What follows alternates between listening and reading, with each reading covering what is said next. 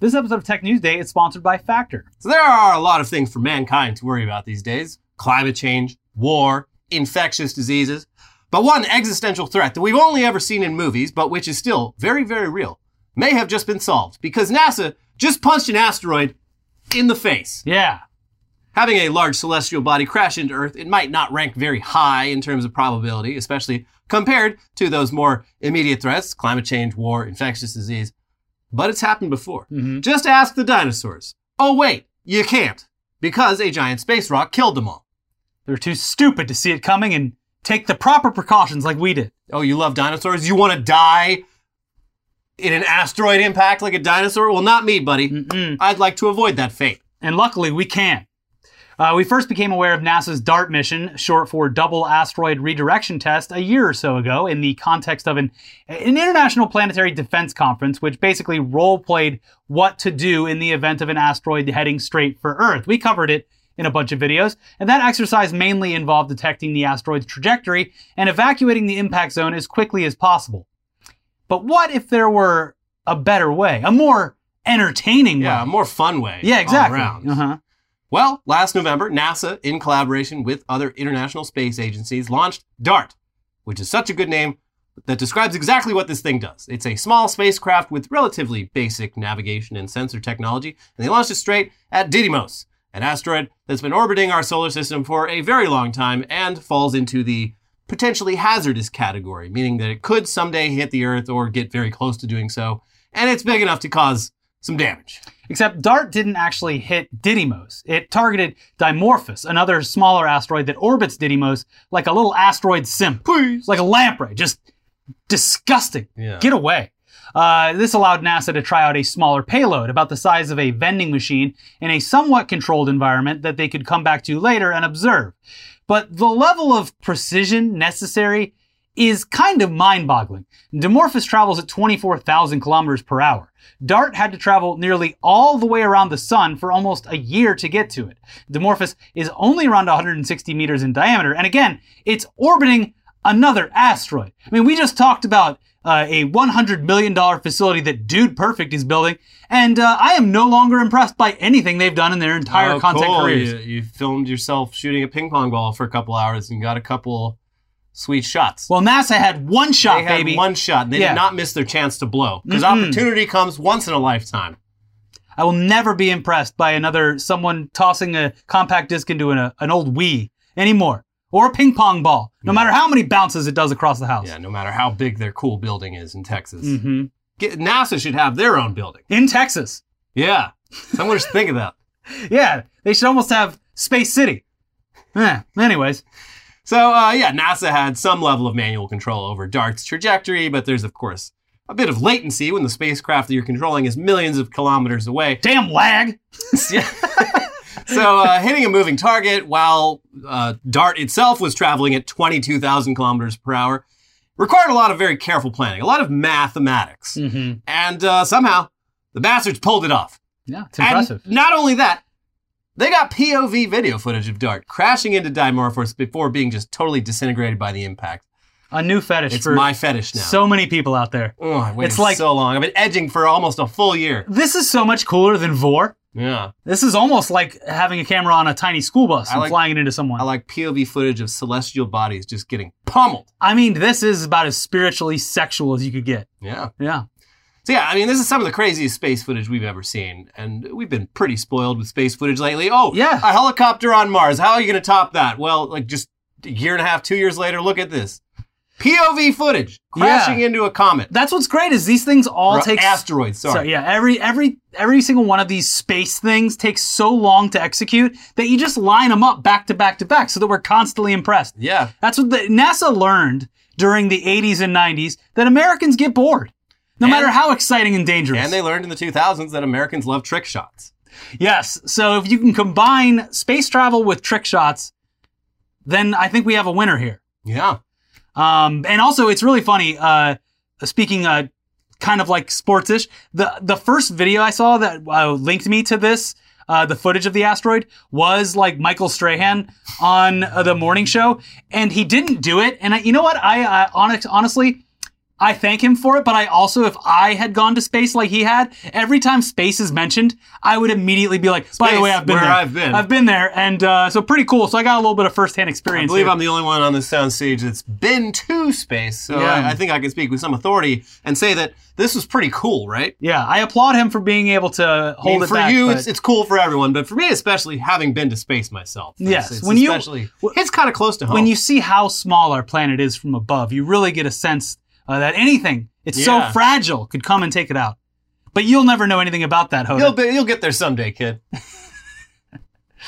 Anyways, there's also footage from Earth-based telescopes showing the impact from afar, though. And while you can't see much, you do see DART essentially get vaporized into like a snowball. Yeah, into a big cloud of light on impact. In the live stream footage of the impact, the DART team seems pretty stoked about the success of their mission, but their reaction is honestly pretty understated considering they just crashed a spacecraft into a damn asteroid for the first time ever, opening the door to a whole new world of planetary defense. I would have been spraying champagne all over that room, destroying hundreds of thousands of dollars worth of equipment. Yeah, it's like a sports team wins a playoff, not even the finals, a playoff, and they have to put garbage bags all over the locker room. Yeah, no, these people are all just like, all right, high five. Hey, careful, I got a coffee over here. Hey. But yes, it opens doors to, a whole new world of planetary defense, but a whole new world of planetary entertainment as well. I think they should throw the next dart at Elon Musk's stupid car flying out in space. It would be much more impressive and also way funnier.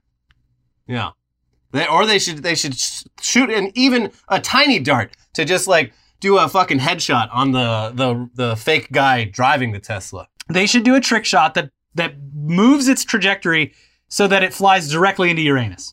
Yeah. Mm-hmm. Because that is the only type of joke that Elon Musk would think was funny. That's true. He does have that. Otherwise, he would just be like, sense of humor. I knew Biden hated me. I knew it. And everyone thought I was crazy, but I was right. And Mike Lindell is being followed by FBI agents. I mean, he is. And the demons are real.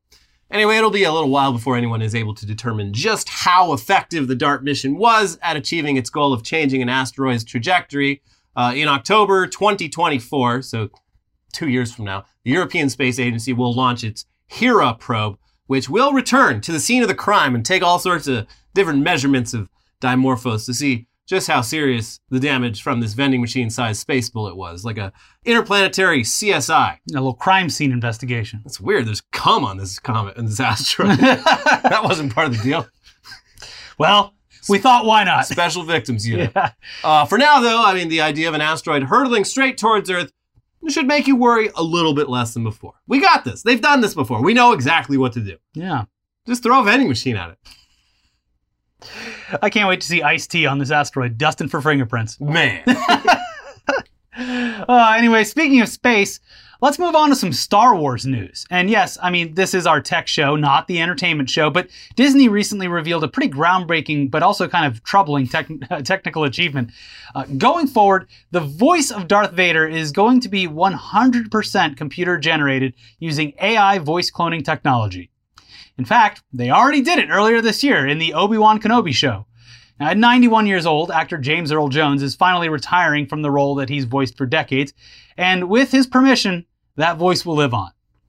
So, okay, technically, an earlier and much more troubling use of AI voice cloning tech was used in the Anthony Bourdain documentary Roadrunner, which used artificial intelligence to have the voice of the late chef read letters that he'd written. Now, Anthony Bourdain is dead, and he definitely never consented for anything like that to be done. So just like watching him over the years, you would assume that he would not. Yeah, he'd probably give it the side eye that he's known for. Yeah. So yeah, people were understandably put off by that. And it's also like, was this really necessary? James Earl Jones, on the other hand, he's alive. He and his family presumably fully understand the implications of signing off on this. And the financial benefits. Yeah, it seems like they're okay with it. This is, generational wealth probably for his family tree. And he's probably relieved because you can't imagine that James Earl Jones took the Star Wars job in like 1975 and would have ever fathomed that he'd still be getting calls to do that shit like almost 50 years later. Yeah. Yeah. He's probably wishes they'd come up with this tech a little sooner.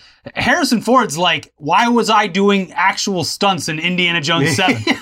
You couldn't have just put an AI body on me? The fuck? Yeah, he'd be all about this. So yeah, it's also not exactly James Earl Jones's voice. It's James Earl Jones's voice in a specific character in an iconic franchise that will never, ever end. It's also a character whose voice is canonically fake and the product of technology. So that also helps. Yeah, sure. Yeah. It's not like that's Vader's real voice either. It's fine. And this also isn't the first time that Star Wars has done this with dead actors.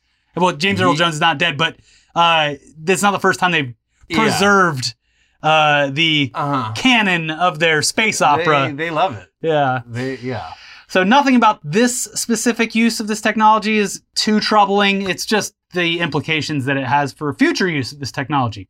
Vocal deepfakes combined with visual deepfakes already have troubling potential for misinformation. And people get scammed pretty often using the voice deepfakes. Like, oh, it's the boss. He says to send all the company's money to this bank account. Well, it's his voice. All right.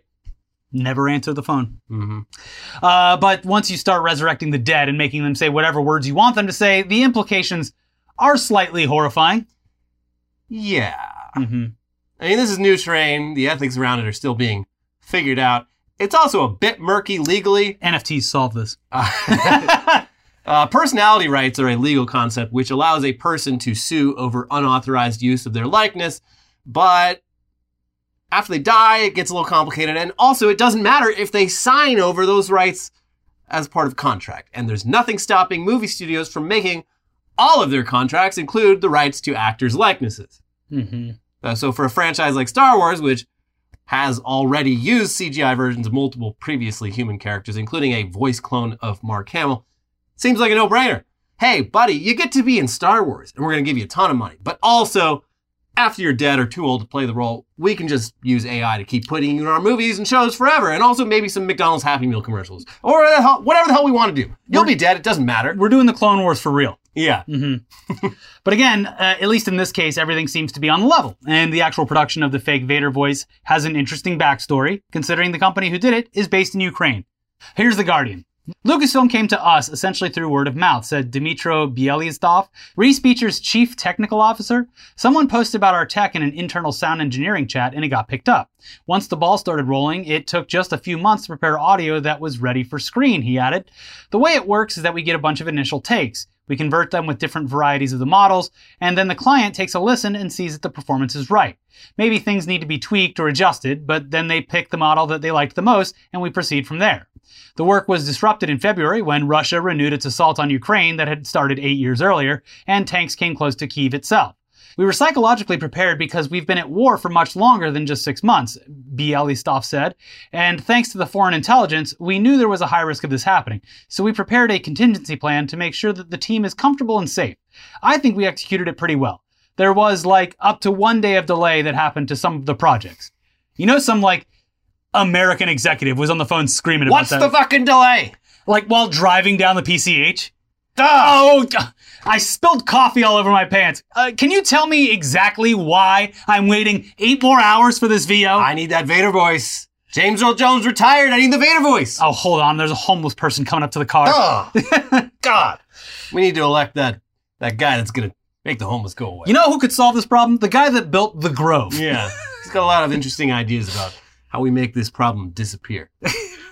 Anyway, I need that Vader voice. I need it now. Literally, the guy from the Grove is just building facades in front of homeless people. Anyways, we got a little bit more news for you coming right up. But first, this episode is sponsored by Factor. What do you think of when you think of fall? If what comes to mind for you is a packed schedule, well, good news. Factor's ready-to-eat meal delivery will keep you fueled up and feeling good no matter how crazy your days and nights get. Whether you need a quick lunch or a nutritious meal that's ready in minutes, Factor makes it easy, and it's cheaper than takeout. That's a serious fall W.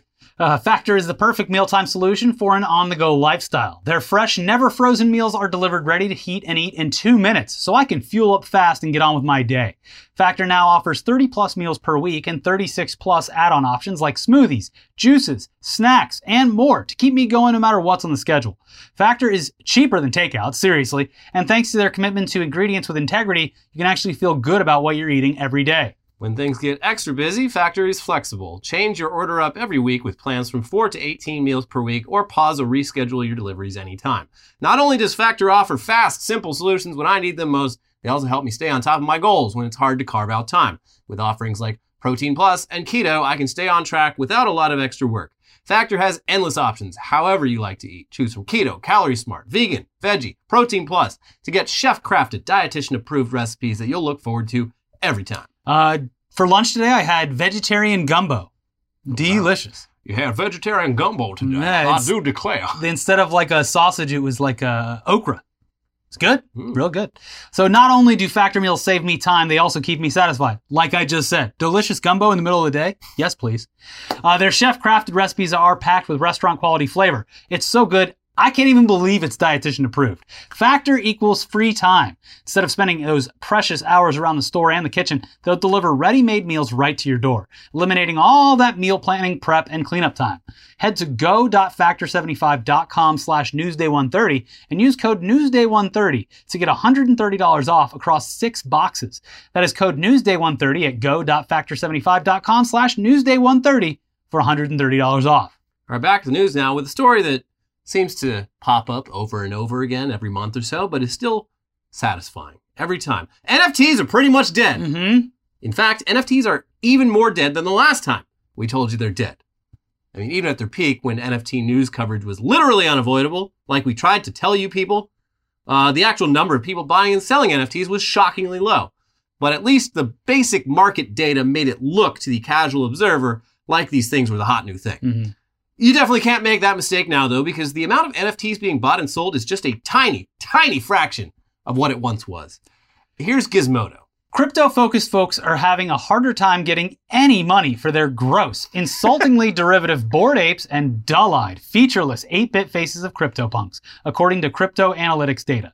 Bloomberg first reported on data hosted on Dune Analytics that showed trading volume for NFTs has gone from $17 billion to just $466 million from January to September this year.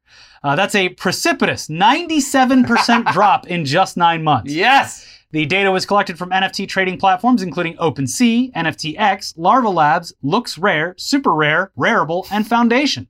That number would put current trades below where they were in July of last year, before the NFT craze really took off. This data follows on from earlier reports this month that OpenSea, currently the largest NFT trading platform by volume, has seen sales drop 75% compared to just 2 months prior. What makes this data even more interesting is while the number of trades has decreased immensely, the number of total traders hasn't seen nearly as much of a drop. According to the data posted by Dune Analytics user Hildo Baby, I guess, there were over 42,000 total traders in September this year, compared to a peak of over 66,000 in March, but a little less than 45,000 or so that were trading in March. So yeah, it looks like actually most of the people who were trading NFTs back when anyone cared about them are still trading them. But just as before, the number is absolutely tiny. Just tens of thousands of people worldwide participating in what was touted as the next big thing in tech. Mm-hmm. Virtually nobody. The article also notes that Bored Apes in particular have lost a lot of their demand and have even fallen behind some other NFT project called Terraforms. They basically look like abstract, ashy art GIFs.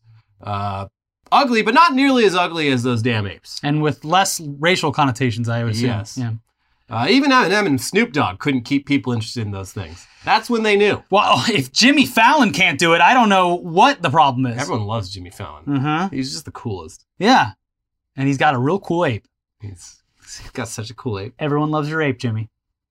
Everyone loves your ape. But really? Are you sure they love my ape? Felt like they didn't love my ape. Jimmy Fallon's ape just tested positive for blood alcohol level 2 times the legal. Oh, no. No. Anyways, Bored Ape owners not only have seen their value of the cartoon monkey plummet, but they're also still getting their apes stolen as well. A high-profile example from this week is former sports manager turned NFT shill Jason Falovich, who revealed on Twitter that his OpenSea account was hacked and all his apes were gone. All my apes gone. Well, maybe he has other apes, but the hacker made off with 2 of his apes plus 2 other NFTs and quickly sold them for around $150,000. And adding insult to injury, Falovich originally spent around $377,000 on those same NFTs that were stolen and then sold for less than half of that. But still a great deal for whoever sold it. Yeah. Because they had no money in it. Right. Wow, NFTs are awesome for me, the criminal. And, the way things are going, you want to get rid of these things as quickly as possible. Uh-huh. Yes. Adding even more insult to injury, though, it sounds like the remaining NFT community has very little sympathy for Falovich since he previously promoted multiple NFT projects that ended up being scams. Yeah, he doesn't even have the NFT community to fall back on. They hate him too. Mm-hmm. Sad. Yeah, it is. It is sad. This is going to be your only NFTs you're going to want anymore are the ones that were hijacked from like big name celebrities. Yeah, Like- that does add value. Yeah, it's like when George Costanza bought that car from, was it John Voight? Yeah, I think so. Yeah. This NFT has teeth marks in it. Anyways, the rise of crypto and NFTs in the last couple of years before the big crypto crash has been theorized to have been a product of people being stuck at home during the pandemic and not having anything better to do. But even now, with the pandemic mostly under control, The pandemic is over. I'm getting my 4th vax tomorrow, by the way. Oh, nice. Congratulations. Yeah. Are you getting your flu shot with it as well? Oh, yeah. Oh, nice. Oh, yeah. Give me the cocktail, baby. You're going to be walking around glistening. But yeah, even with COVID seemingly on the back burner, office workers still would largely prefer to continue working at home rather than commuting to the office, like in the old times. Mhm. And that's perfectly understandable. Even a half-hour commute adds up to 260 hours a year driving to and from work. And that's 260 hours that people prefer having to themselves. Mm-hmm. Plus, remote work has been repeatedly shown to actually boost worker productivity. So, yeah, It's all around good. it is good. Nevertheless, companies pay a lot to rent those nice offices. They want people to see the offices and the people inside them. Look at all my minions. Mm-hmm. And it makes them very, very sad when you don't want to spend more time there. They take it personally. Is it something I said? Yes, it is. You said come back. I say no. Oh. Also, they do like being able to stop by your desk whenever they want to just look over your shoulder or have a meaningless conversation. Yeah. But it sounds like a lot of companies have had trouble getting their workers to come back to the office. And a recent article in Slate about what exactly would motivate workers to come back to the office quotes a bunch of reader submissions describing the grand gestures that some companies have used unsuccessfully to get people back in the office. Here's one of them. I have seen a lot of lures and none of them are working. Free coffee day, free continental breakfast day, free pretzel day. Then they upped their game to free Red Bull and come see some adoptable puppies. They literally had puppies in the office. They almost got me with that one. If it had been free wine and kittens, I would have burned rubber to get there.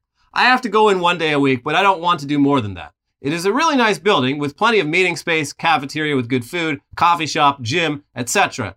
As nice as that is, I still prefer yoga pants and my cat as my only coworker. I get my own bathroom, full kitchen, and no commute. They really can't beat that. I'm sorry, the perks are too good here. What do you want me to say? Yeah. Another wrote, the snacks have always been a staple, but the latest has been a cornhole tournament that has dragged on for months, presumably because nobody wants to come in for their matches. Work hour events with alcohol seem to bring in the most people, but it's still a small portion. I feel like single offices, we have an open plan, child/pet/elder care stipends, or honestly a factual mathematical explanation of why on-site work is beneficial would go further towards getting people in. If you could somehow please prove to me how this is better for both me and the company, then we could talk. Also, who's taking care of my kids and my aging parents, considering we all have to live together because the world isn't what it used to be? I just like all this stuff gives me so many flashbacks to working at Machinima because they tried everything. There must be some like Bible, the HR like Bible for with like increasingly like the most cost effective like pizza party, ice cream party. How to distract your employees from the fact that you are exploiting them. Yes. They tried everything. Uh-huh. Like they brought magicians in, remember? Yeah. They had a whiskey tasting. That one was sick actually. Yeah. I mean they had a lot of cool shit, but it was always just like I'd rather you just paid me more. Yes. That would be cool. It did get frustrating at a point where we did like the math one night and we're like, this company probably just spent $10,000 on booze. I saw one of the cash registers at like one of the like bar nights, like when the worker at the bar was like, let's all have fun. Everyone gather around. When they were tabbing out, I just happened to be there and it was tens of thousands of dollars. Yeah. I'm like, look, this was fun, but like, You could have just given us all, like, money. No. That would have been better, I think. The money would have been wasted anyway. You clap and you say, what a great job you've done, You boss. plebs don't know how to spend money. Yeah. You say, thank you, boss. You sure know how to make the company love everything. Now, can we get a little more? You know what would really make me love this company more is if we had weekly meetings where the CEO comes out to the Superman theme song and makes us clap in unison like monkeys. And then everyone goes, are we going to do like company 401k matching or anything instead of all these parties? Like, No! So anyway, this article also has multiple responses which describe offices where workers were ordered to come back to the office for a certain number of days per week, but just didn't do it. Yeah. And the ones who did come in saw that barely anyone else was doing it and realized that they too could get away with simply not returning to the office even though they were told to do so. The impression that a lot of these responses give is that executives and HR want everyone back, but without managers who also want everybody back, there's not a whole lot they can do, which is awesome. Yeah, I mean, this is the most power at least office workers have had in quite some time. Because I imagine you can simply just refuse to go in. Yeah, and I imagine a lot of managers, I mean, it depends on like what your job is, but I imagine it's probably a lot easier to manage just from Slack than like coming into work. Yeah. Especially in places where managers don't do a whole lot. And like they love it probably the most because they work like 2 hours a day and their job is basically just being, how's that coming along? And here's what the boss said. Not that it's funny. It's not funny when anyone gets sick, but the first couple of months of like getting back to normal here in LA, it was like, I would have a friend that would be like, yeah, we're going into the office. It's only like 2 days a week though. They'd go back in the office and like 2 weeks, like, yeah, everyone at the office has COVID. It's like, well, what did you think was going to happen? Yeah. Like, it's great for morale. Yeah. Glad we did this. And of course, those days have gone from 2 to 3 to 4 Yeah. to like, well, 1 day's a flex day. But if you're not there, we're going to notice. Okay, 5 days, but on the 5th day, you get to wear a Hawaiian shirt. So Yeah. can't do that anywhere you want. Are you still, but- am I still going to be like on call and expected to answer emails at 4 o'clock in the morning? Yes. Oh, okay. Also, while you're driving on your 90-minute commute, pick up the phone. Use your hand. I don't want no speakerphone. Pick it up with your hand and pay for those tickets.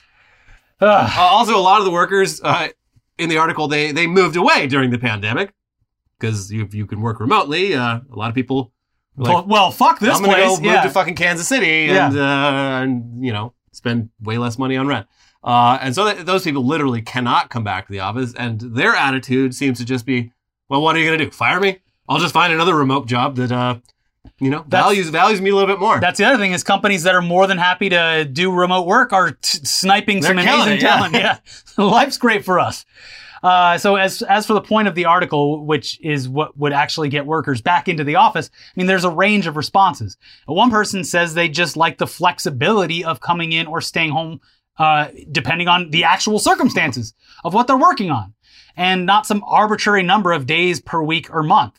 Another person who is immunocompromised says they'd need to see their company care a lot more about health and safety measures.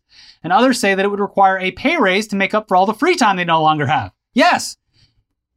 Yeah, you're stealing 260 plus hours from me per year. Like, I'm going to need to be compensated. Commute time should absolutely, that would solve a lot of the, you have to come back in the office thing. Like, okay, if, 9 to 5 is antiquated at this point, but it's, America, 8 to 6, probably more standard.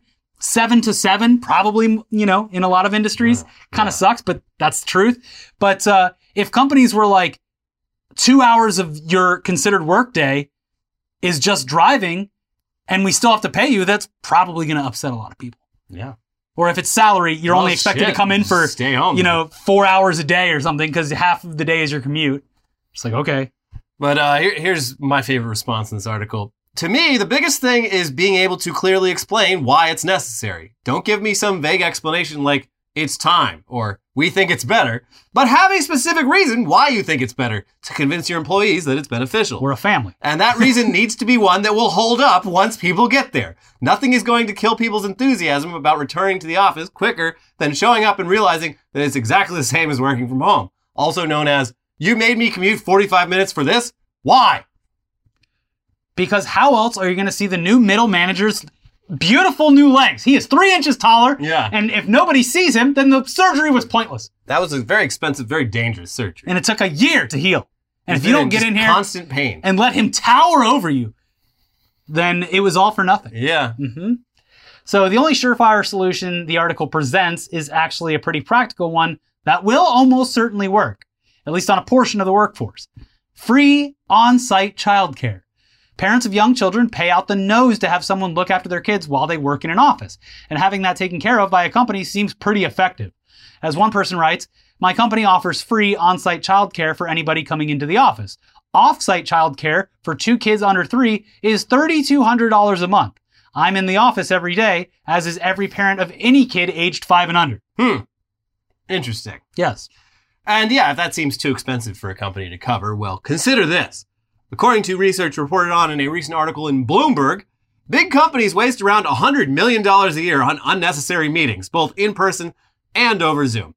And employees say that nearly a third of their meetings are basically just a huge waste of time, and therefore money.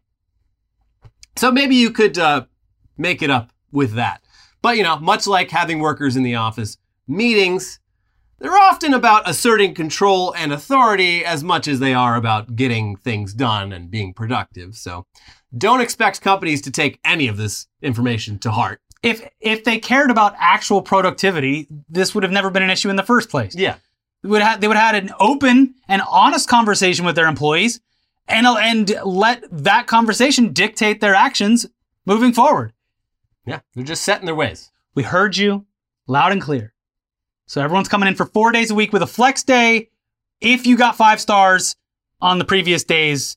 Because we're a family. Yes. And like a family, we can fire you at any time without cause. But you can look, it's football season. You can wear your Dallas Cowboys jersey to the office on Fridays.